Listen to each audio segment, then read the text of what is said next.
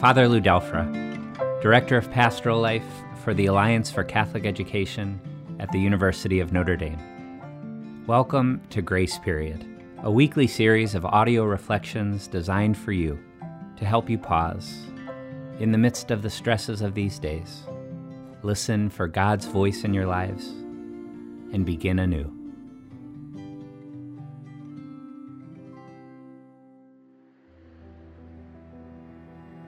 In our first 2 weeks, we entered the story of Noah to open ourselves, like he did, to the gift of hope. This week, let's challenge ourselves to go a step further. If we possess the gift of hope, and we do, not through Noah's flood, but through the waters of our baptism, then we teach, lead, and live differently. What might such a life look like? To answer, let's move to the New Testament and exchange our ark for a fishing boat and enter an equally beloved story, though one, unfortunately, where we find ourselves again caught in a storm. It's the story of Jesus and Peter walking on the water. The passage opens with a seemingly innocent sentence. Jesus made the disciples get into the boat and head to the other side. This makes me think of the beginning of each school year. Towards the end of every summer, we have that moment where the reality hits us. A new school year is about to begin.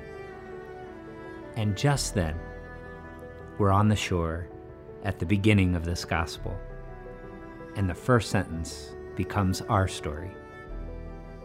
And Jesus made the disciples get into the boat and try to head to the other side.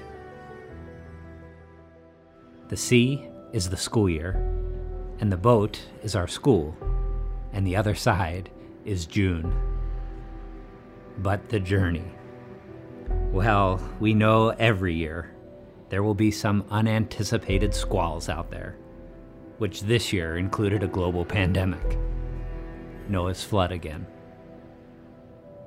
And do you remember the disciples' first words in this story, caught in the storm?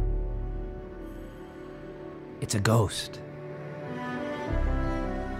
Part of what constitutes a crisis is its uncertainty.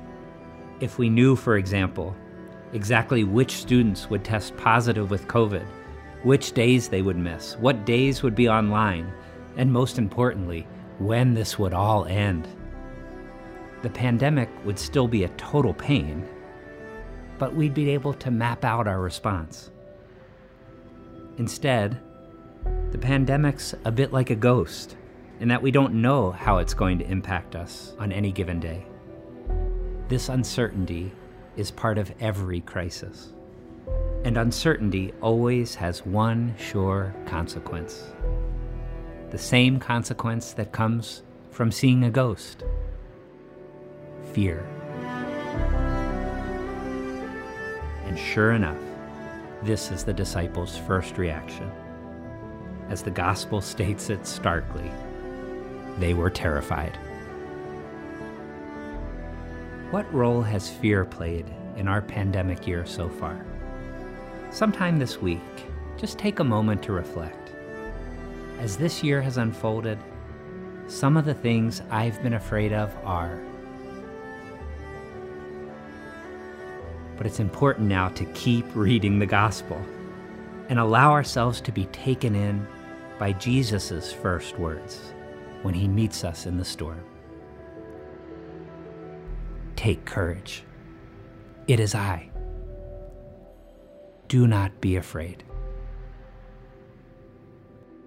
Notice what Jesus does not say.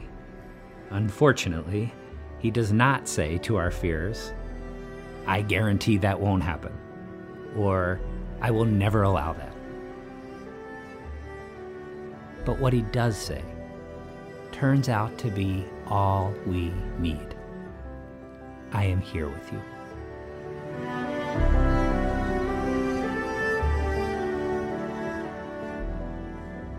Difficult things may come our way. Do not be afraid. I am here with you. So let's live in hope.